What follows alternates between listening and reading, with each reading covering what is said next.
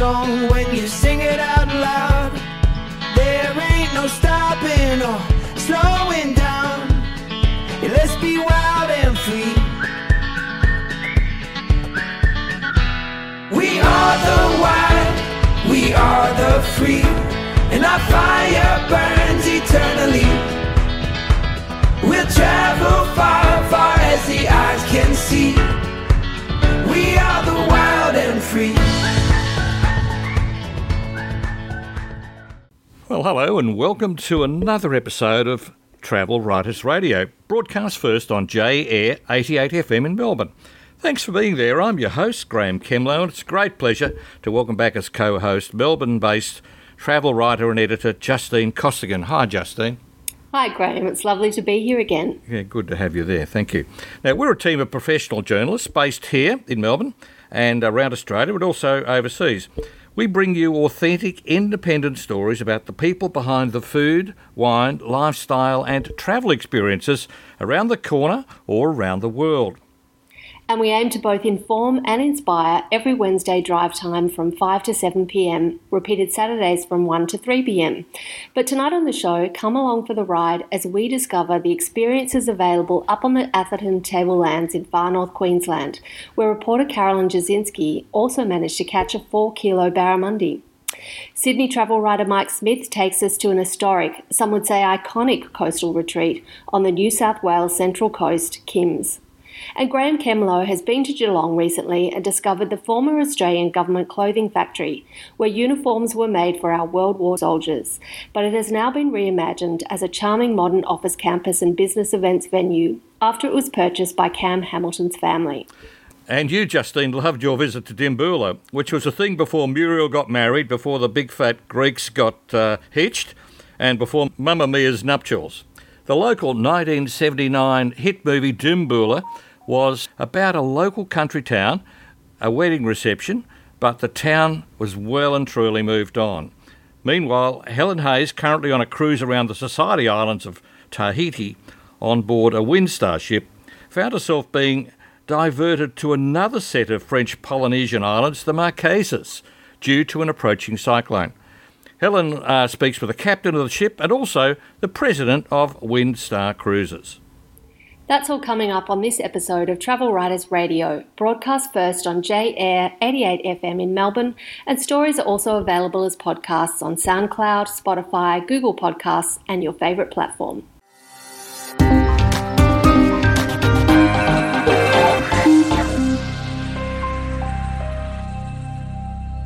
Graeme Kemlo has heard about a popular getaway for Sydney-siders for decades, but knew little of Kim's beachside retreat. Travel writer Mike Smith explained the appeal of this coastal retreat at Toowong Bay on the New South Wales Central Coast. It was first established as a small campground 137 years ago. In the 1980s and 90s, it was popular as a celebrity hideaway, even hosting international guests including the Rolling Stones. Mike Smith explains the appeal of Kim's today. I've often heard about this place, this magical place called Kim's. Everyone talked about it. I've never been there, but Mike knows all about it, and there's apparently quite a history. Welcome back to the show, Mike. Good morning, Graeme. How are you? Yeah, I'm well, and you?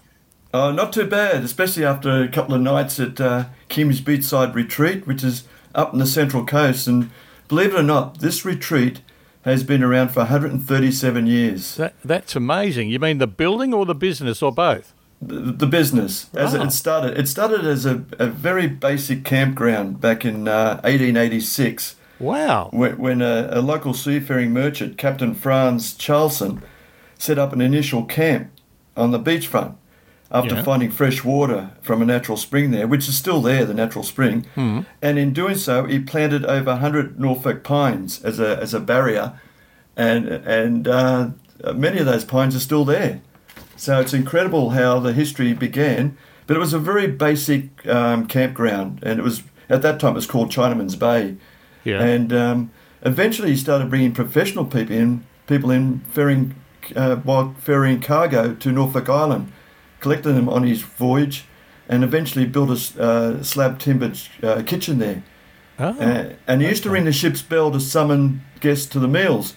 Now, that ship bell is still used today in the very modern 5-star retreat to summon everybody to say that breakfast is ready. So it's incredible how this tradition has remained after 137 years. Yeah, and where did the name Kim's come from? Well, eventually, American two brothers, McKimmons, they actually opened up the first ice creamery in Sydney, decided to call it Kim's Camp because it was just a campground, and they thought they'd abbreviate their name from Kimmins to Kim's. And that's where it stuck. So it wasn't an actual person, an actual Christian name. Right. It was the abbreviation of their surname. Right, okay. And that was back in the 1920s.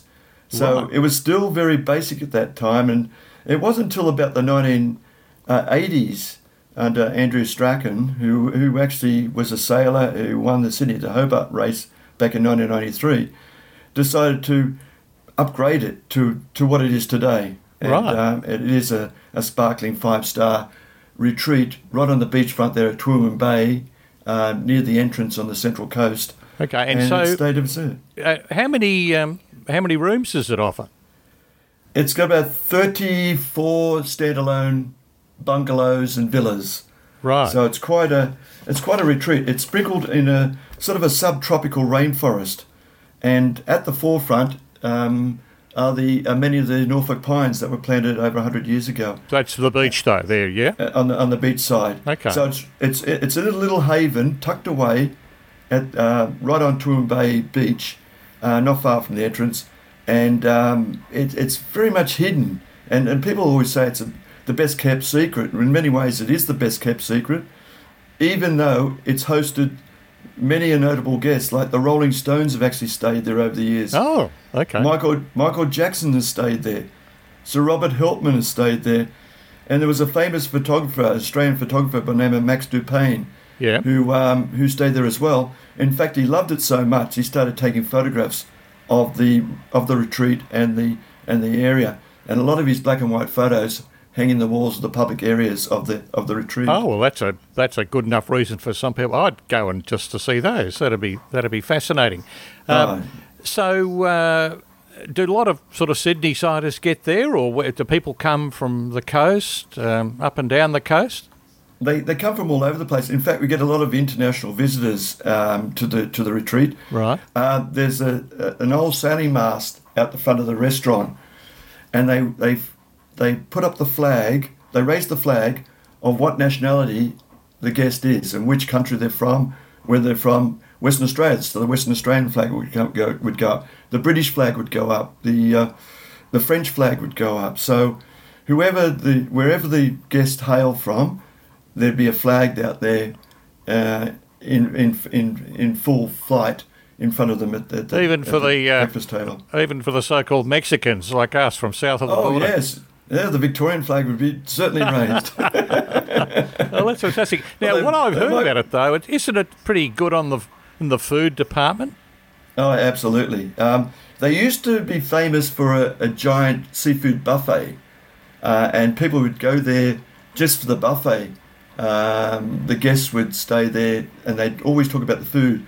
But sadly, the pandemic hit, and of course, any food that was handled had to go behind closed doors. So the buffet disappeared. Right. But on the a la carte restaurant, you can still get the seafood buffet for two. Right. So basically, it's handed to you at the table rather than you going to the buffet to pick up the seafood. Well, that sounds fantastic. So, what would the scenario be? You're leading a busy life in Sydney. You want to get out.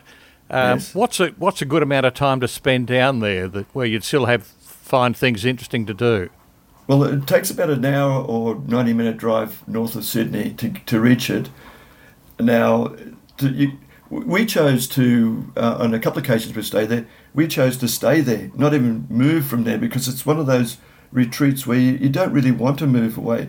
You wake up in the morning, there's the sun rising in front of you at the beach. You go and have an early dip before the ship's bell rings to signal breakfast.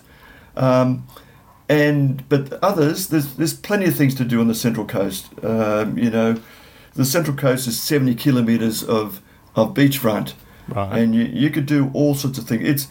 It's the quintessential Australian holiday playground.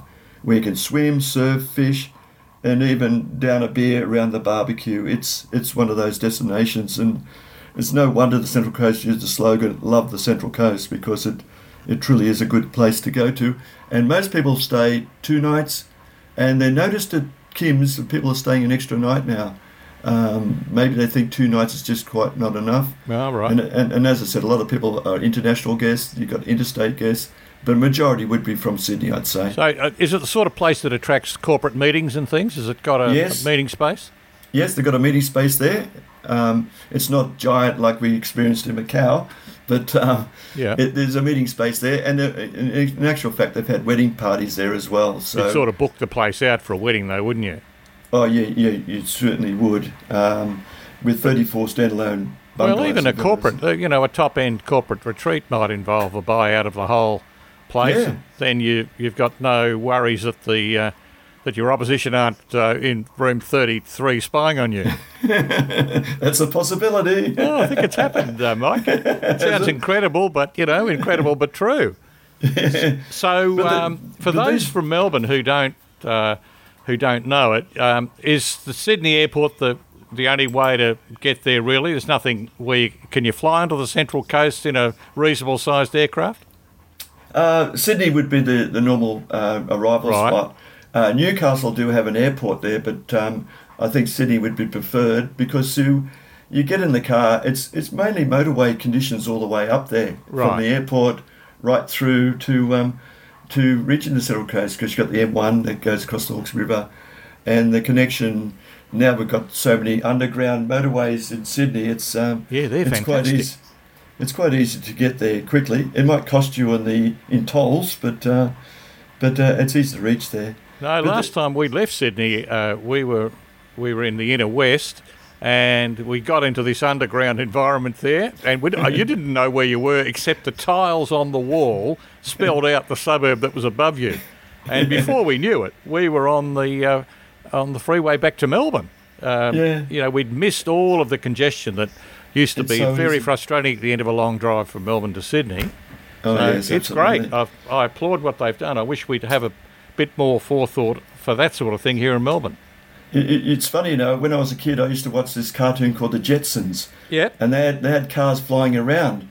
But we seem to have gone the opposite way. We're like the ants. We've built these tunnels to get around the city rather than flying over the city.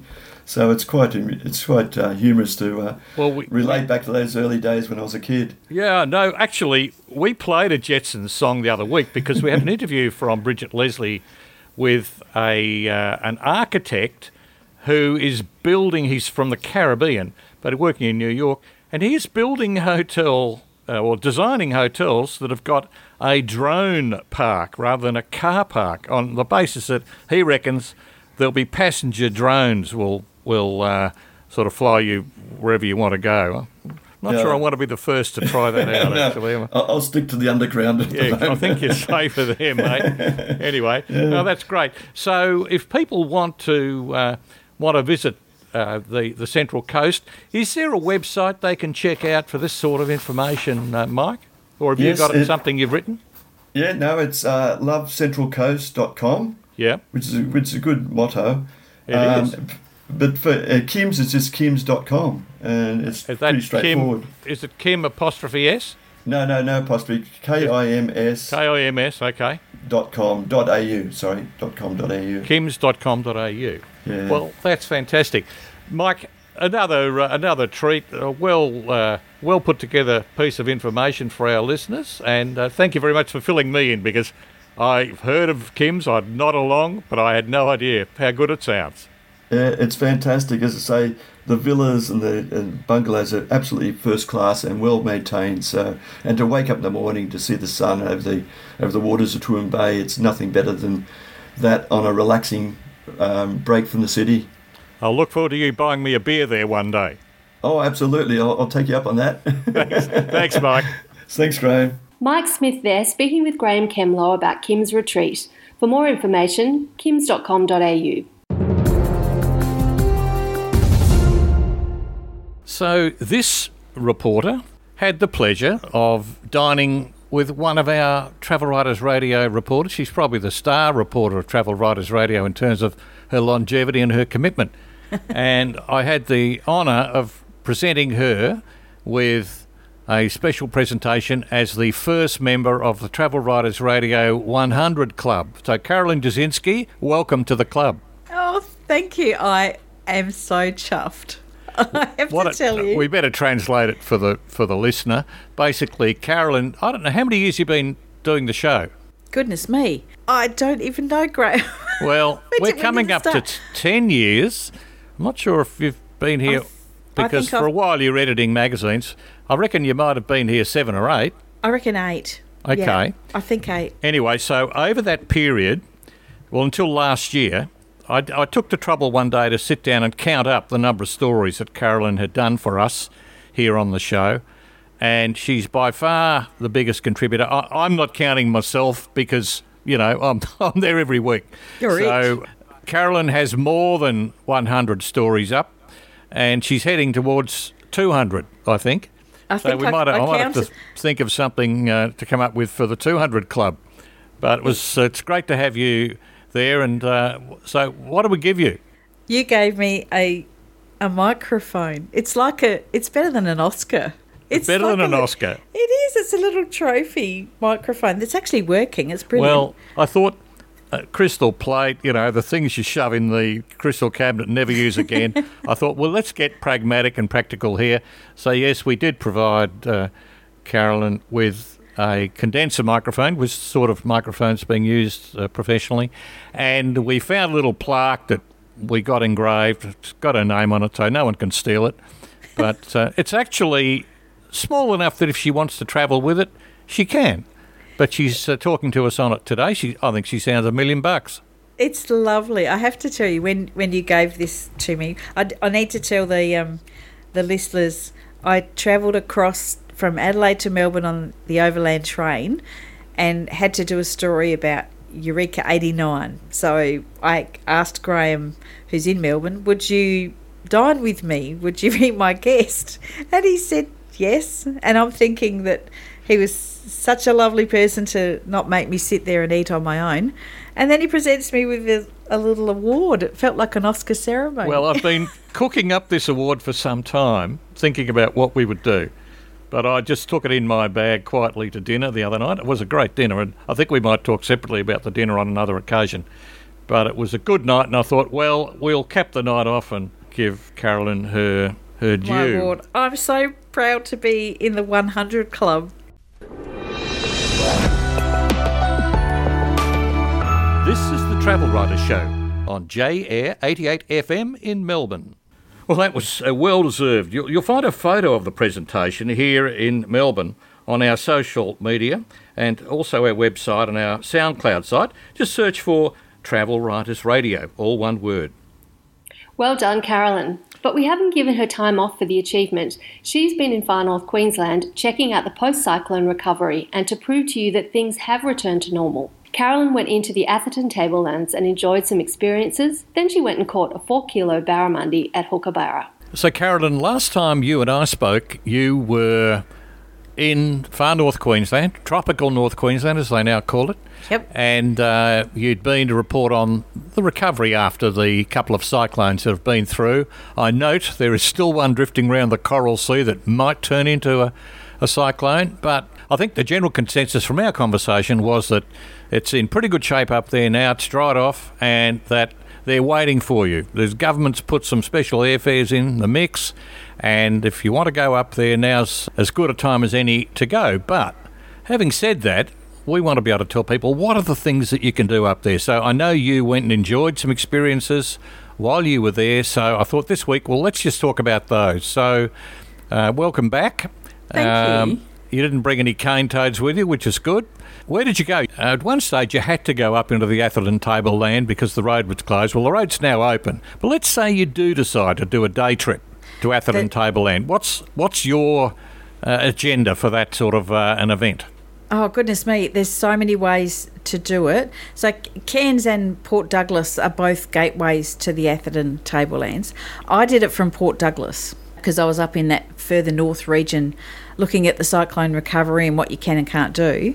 So there's two easy ways. The first is you can self-drive anywhere, and the road from Port Douglas goes through the reverse direction that we talked about last week. So we go through Gelatin and Mount Malloy, down through Mareeba, and then onto the Atherton tablelands. That whole region is full of delicious things to do. It's a food bowl, isn't it, really? It is. It's food bowl of northern Queensland. Right. And so you can self-drive. So I'm going to tell you about a day tour that I did with Brett's Outback Tasting Adventures. So I chose to let them do the hard work to drive for me, and because we were tasting wine and liqueurs and distillery goodies, it just meant that I didn't have to worry about driving. Good move. Yeah, weren't going to blow in any breathalyzers.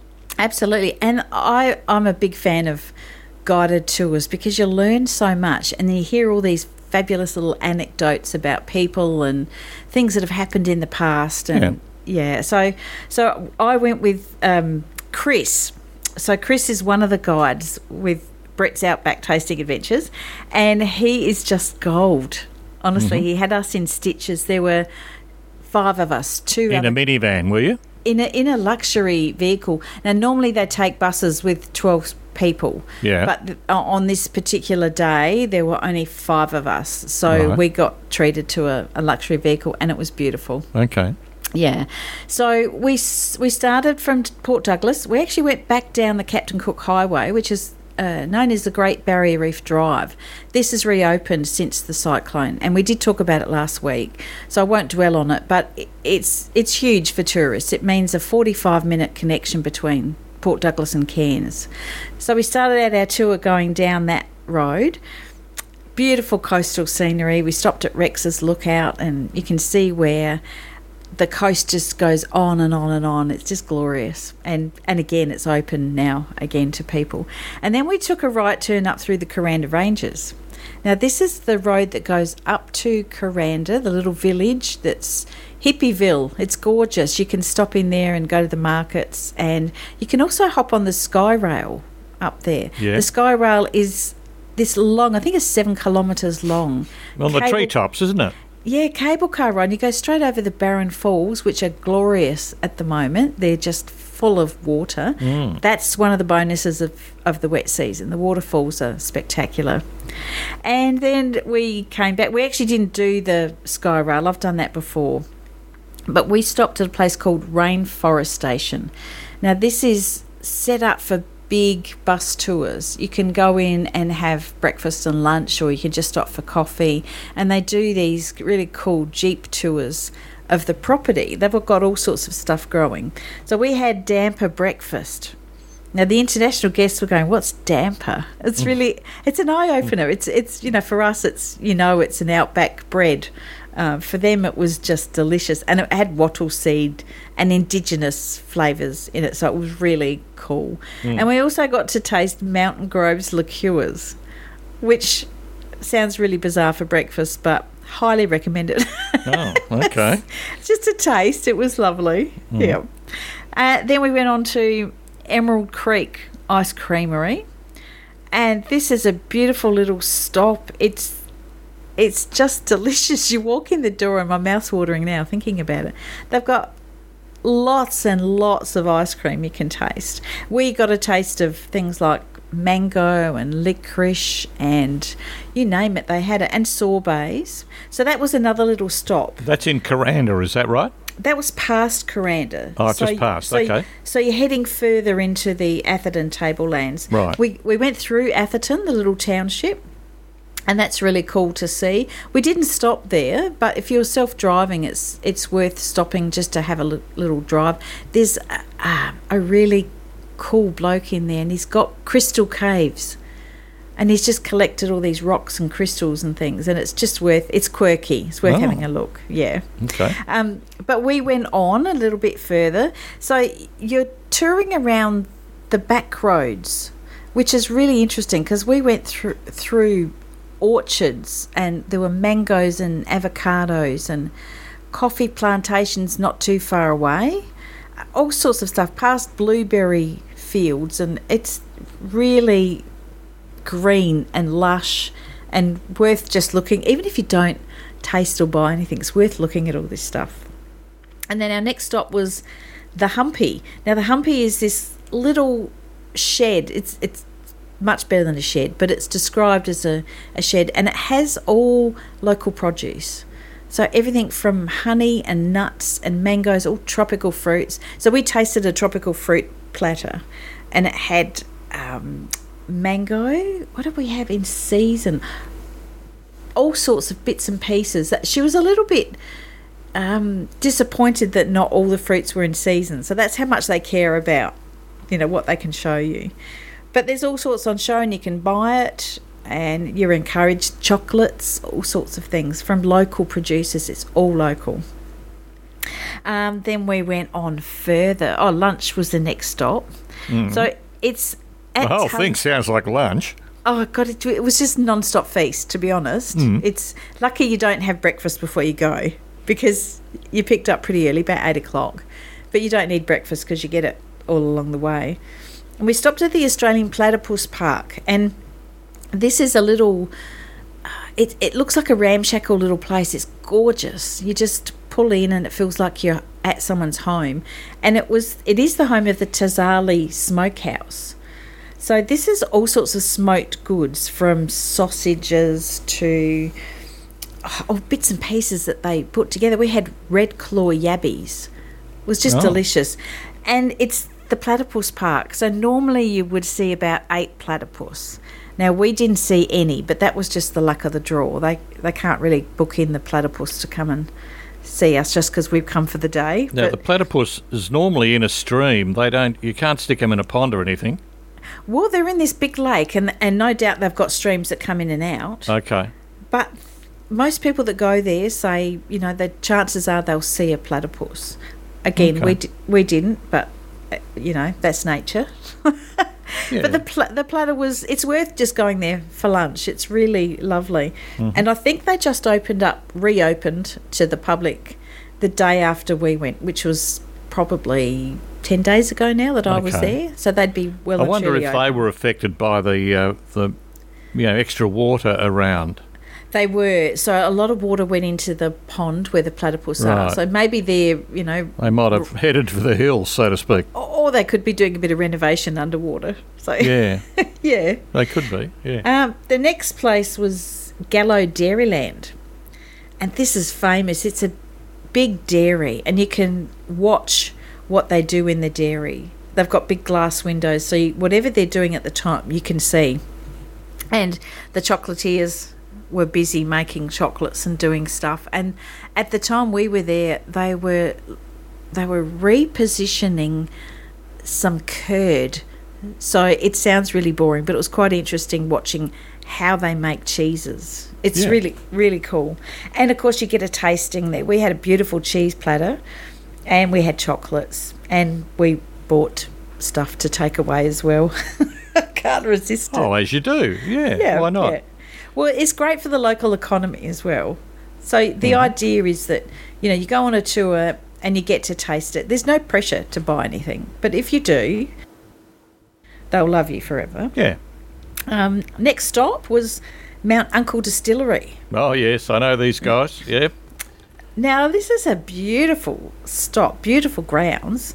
They've got all sorts of trees, and they've got peacocks roaming around, and they were putting on a lovely show while we were there. But the important stuff is inside, and it's got everything on display, and you can sit there and taste whatever you like. That you pay for a tasting paddle, and I love gin, so I had a couple of gins, and there was rum and whiskey. And you can sit there, you can buy drinks as well. It's a bar as well. But the main idea is to go in and taste stuff. So that was another stop. And they do master classes in gin and whiskey and gin stuff production at Sheraton Grand Mirage. And when I was up there, they had a master class led by their head distiller. So so he's got a good reputation. It's a really worthwhile stop, and I think if you were driving yourself, you'd stay longer. You might even make an afternoon of it. It's a really lovely setup. It's kind of that industrial chic look inside. It's beautiful. And our last stop was saltwater edge. And this is a private property, and they've got cabins on there, very eco-friendly cabins where you can go and actually stay. So for our part of the tour, we went into this undercover veranda, and it was right on the edge of a creek, and it's set up. We just sat there and had a beautiful glass of wine overlooking this crystal clear water, croc-free water. Really? How do you know it was croc-free? Did they tell you? They assure me it's croc-free. And the water was very shallow. Too clear for a croc, probably, the water. They like dirty water, I think. Possibly, but this was, you could see the bottom. Right. And it was lovely. So that was a really nice, calm way of ending a day. Now, I heard a rumour that you caught a fabulous fish up there somewhere. I did. I caught a 4-kilogram barramundi. Well, what did your husband think about that? He's the fisherman. I think he's a bit jealous. Yeah, I bet he is. But I had a lot of help, I have to tell you. I went to Hookabarra. So this is another tour you can do, and this one is self-drive. It's up near the Daintree River at Wonga Beach. No. And I heard stories while on other tours about this Hookabarra, and I was so excited about it. But I did hear that they lost 80% of their barramundi stock during the flooding that was the result of the cyclone. Oh, they got flushed out, did they? They did. So there's 14 ponds. Yeah. And they're full of barramundi. Now, I learnt a lot. Barramundi takes about 12 months minimum to get to a size where it's plate size for market. The big beast, the 3 or 4 kilo ones, take about 18 months to get to that size. Oh. So that was a lot that these guys lost in production and income. So would they have just ended up in local rivers? There weren't crocs waiting at the back gate, were there? They restocked the Daintree River, they tell me. Okay. So what happened was that the waters came in, and of course they went over the top of the ponds, and the fish just escaped. Yeah. So again, the tropical North Queenslanders are resilient. They don't give up easy.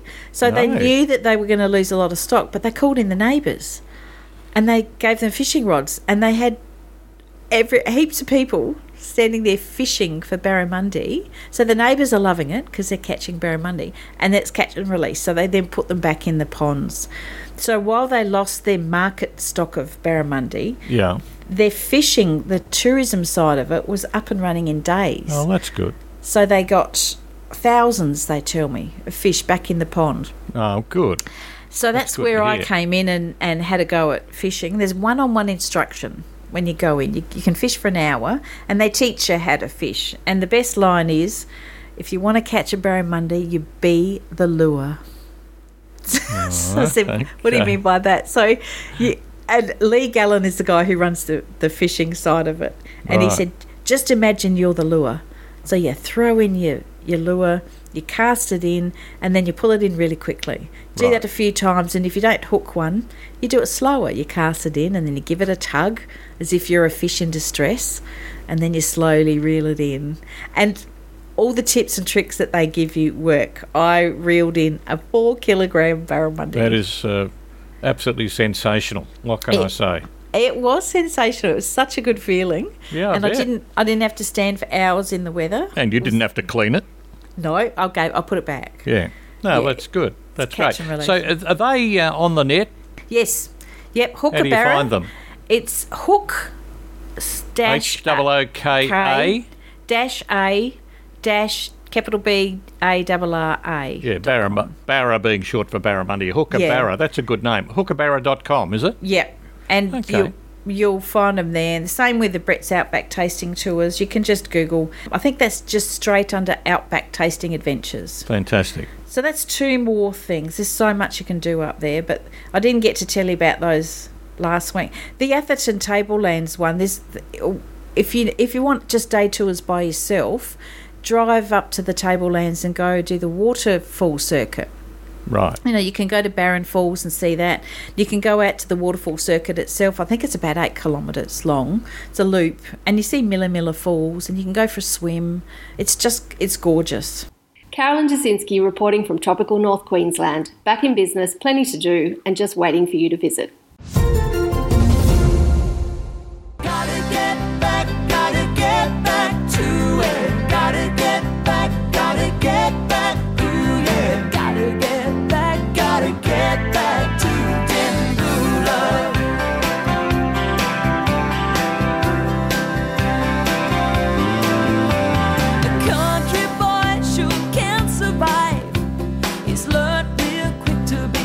85. Got a mobile phone, got a company car. He's climbing up the ladder, yeah, he's gonna go far. Has a plan, yeah, it's all worked out. You raise 2 children, get a holiday house. They can come and visit with all of their kids, and he'll tell them what their grandpa did. When he used to loosen off his chain, load his car, grab his fishing line. Sure ain't no better life. And he's gotta get back to where. Gotta get back ooh yeah. Gotta get back to Dimboola. He's gotta get back to where. Gotta get back ooh yeah. Gotta get back to Dimboola. Well, that was Donna Fisk and Michael Cristiano with Dimboola. Justine Costigan, my co-host here, loves to spend time in regional towns and most recently paid a visit to Dimboola, which has come a long way from the days when, in 1979, it was the subject of a comedy hit movie set up around a local wedding reception. Justine's been researching a story about Dimboola that's going to be published shortly. So, Justine, tell us what you really thought about Dimboola. Well, I was very surprised to find that Dimboola is actually a bustling, lively, vibrant town. And the reason I was surprised about that is, as all of us know who travel throughout Australia's regions, you will often drive through a town and find that there's very little happening there. And in fact, the town itself looks like it's dying. That unfortunately is a reality for many places in regional Australia. So when I went to Dimboola, which is quite a distance from Melbourne and also quite a distance from Adelaide, it's about 4 hours drive each way, I was really quite surprised to find that this town is actually very vibrant, it's bustling, it's alive, and there's a lot happening there. And it's actually a delight to find that there are places in regional Australia that really are on the up and up, and there's a lot of things happening there. I think it's interesting, Justine, a lot of these towns start to die when we motorists want to pass by the town, so they build a freeway diversion, and you've got to actually go out of your way to go into places like Gundagai that used to be on the Hume Highway. Do you think that's an issue that they're all having to deal with? I think that's a very common issue. And in fact, back in 2007, the Age newspaper put Dimboola on a list of 40 towns in Victoria that they actually classified as dying. And one of the things that had happened to Dimboola, like many other country towns, is that there had been a highway bypass. But there were also other things that happened to the town that really were devastating to it economically. They stopped sending daily trains to the local station. There was, of course, the millennial drought, which left, in fact, the Wimmera River riverbed completely dry. The iconic pub in the town burnt down. Oh. It just seemed like there was just one disaster after another happening in Dimboola. So you can see why perhaps it looked like the town didn't have much of a future. And I guess it's hard to say exactly why it has turned itself around. There are probably a couple of reasons. I think the Silo Art Trail has a lot to do with encouraging people to visit that region. Obviously, the drought ended and now the Wimmera River is flowing through town, and it is an absolutely beautiful location. There's a stunning campground right on the river, and the weekend we were there were kids jumping off a pontoon, squealing with laughter as they splashed in the water. There's also an incredible campground within the national park. So Dimboola is actually on the edge of the Little Desert National Park, which is a stunning asset for Victoria, full of incredible birds, sandy roads where you can do four-wheel driving, lots of hiking opportunities. So these are some of the things that may have helped sort of bring people back to the town. But what I discovered when I went there was that actually there is a really committed group of locals, both established locals, people who've been there for decades and have family connections, and people who've come from, the cities to I guess, what we call do a tree change, but they've really invested in creating something special there. So when you go to Dimboola, you'll find that there's this real retro vintage feel there that they're exploiting. The pub, for example, the classic 1924 pub, the Victoria Hotel, is filled with vintage treasures.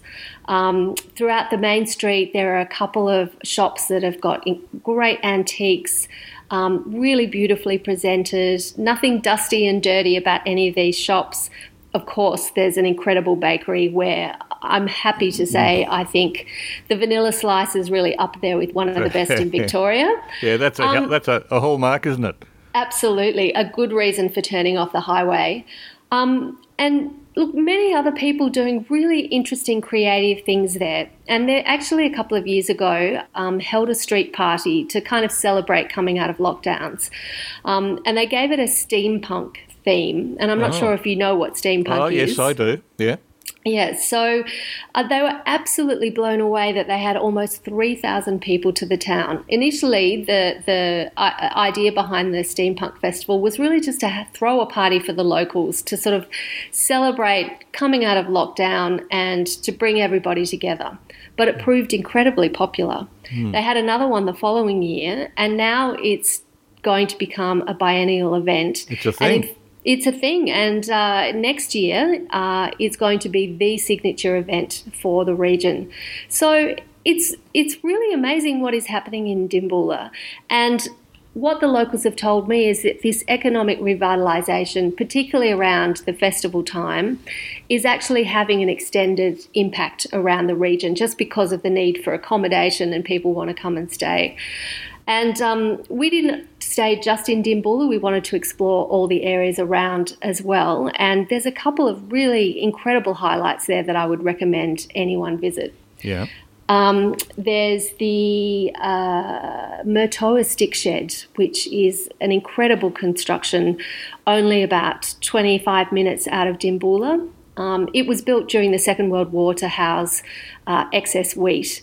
But it's called the Cathedral of the Wimmera because it's made from these incredibly tall mountain ash logs. And when you walk through it, there are shafts of light coming through. People hold weddings there, but mostly people go there just to be in the incredible space. It's open every day of the year, and it really is another reason for people to go and visit this region. Sounds amazing. It is. It really is quite amazing. Okay. And, of course, there's the Arcona Silo, which is painted by Scottish street artist Smug. There's also a Smug mural within Dimboola as well. There's the Pink Lake, and we all know how incredibly popular the Pink Lakes in the Wimmera have become.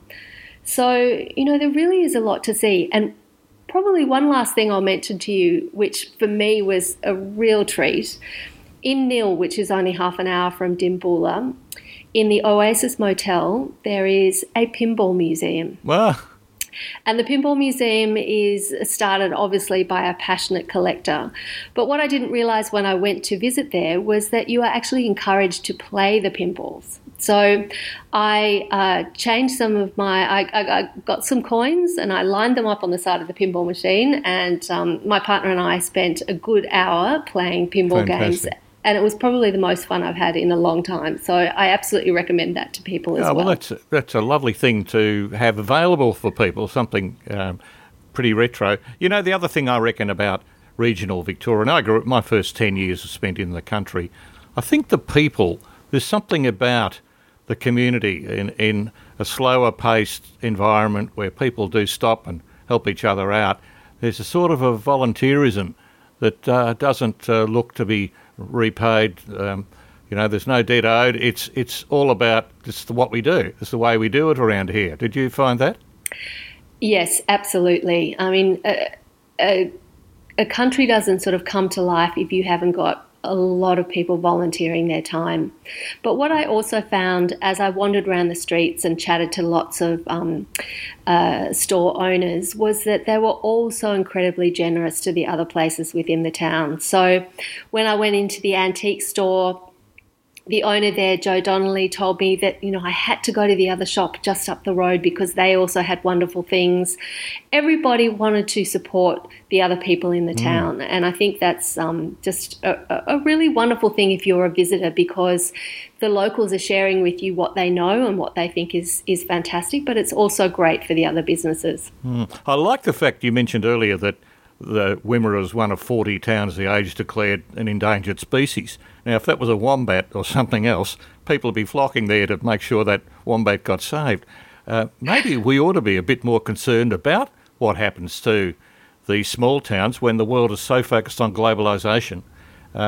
Maybe we do need a list of towns that need a visit. I think that's a great idea, but what we've also seen post the pandemic and also during the pandemic is a real appreciation for regions. And so I think that has also been part of the reason why Dimboola is now flourishing, is that a lot of people have seen the area, visited it and thought, I actually think I could live here. And so they're having more people coming into town, buying old houses, restoring them and adding to the general population, which means more business for the locals and more reasons to visit. Well, thank you for your report, Justine. I think there's a career for you in rounding up these small towns and telling us all about them. Because it isn't just about how many beds they've got in the motel or is there a good coffee place there, you know, the Melburnian snobs want to go and visit. It's just about the feel. Exactly. And you feel it as soon as you walk down the street. You think, ooh, something's going on here. And obviously in other towns you get exactly the opposite feeling, which is really sad. And I think we should all be doing what we can to support regional towns.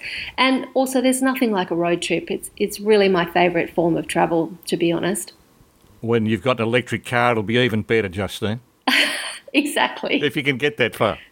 Well, actually, just on that point, if we've got a second, one other great thing about Dimboola is that the overland travels through it 4 times a week. So if you want to go and visit the town, you can actually hop on the train, spend a very pleasant 4 hours watching the world go by, and you'll be there by lunchtime. Oh, that sounds fantastic. Maybe that's something worth doing. I used to love the overland, but I loved it particularly because it was an overnight train and we'd wake up in Dimboola or some small country town and you look out the window and there'd be one street light on and someone was unloading milk kegs, if that's not the right word for big containers of milk, but, you know, and I just thought it was all terribly sort of 1950s and romantic, but it's all gone now. You have to do it in daylight. It is, but there are some benefits to that as well. I mean, you get to see the beautiful countryside. You can sit back, read a book, really relax. It's not stressful. Sounds great. Well, thank you. That was Justine Costigan there on her recent visit to Dimboola. And I'm sure when the story that she's written is about to be published, she'll tell us about it and we can give a link to that story. Well, I think, as Justine said, one of the great joys in life is a road trip. And I think one of the great road trip songs is actually about going home. It's called Going Home by Mark Knopfler. And we thought we'll take you out with that for this hour.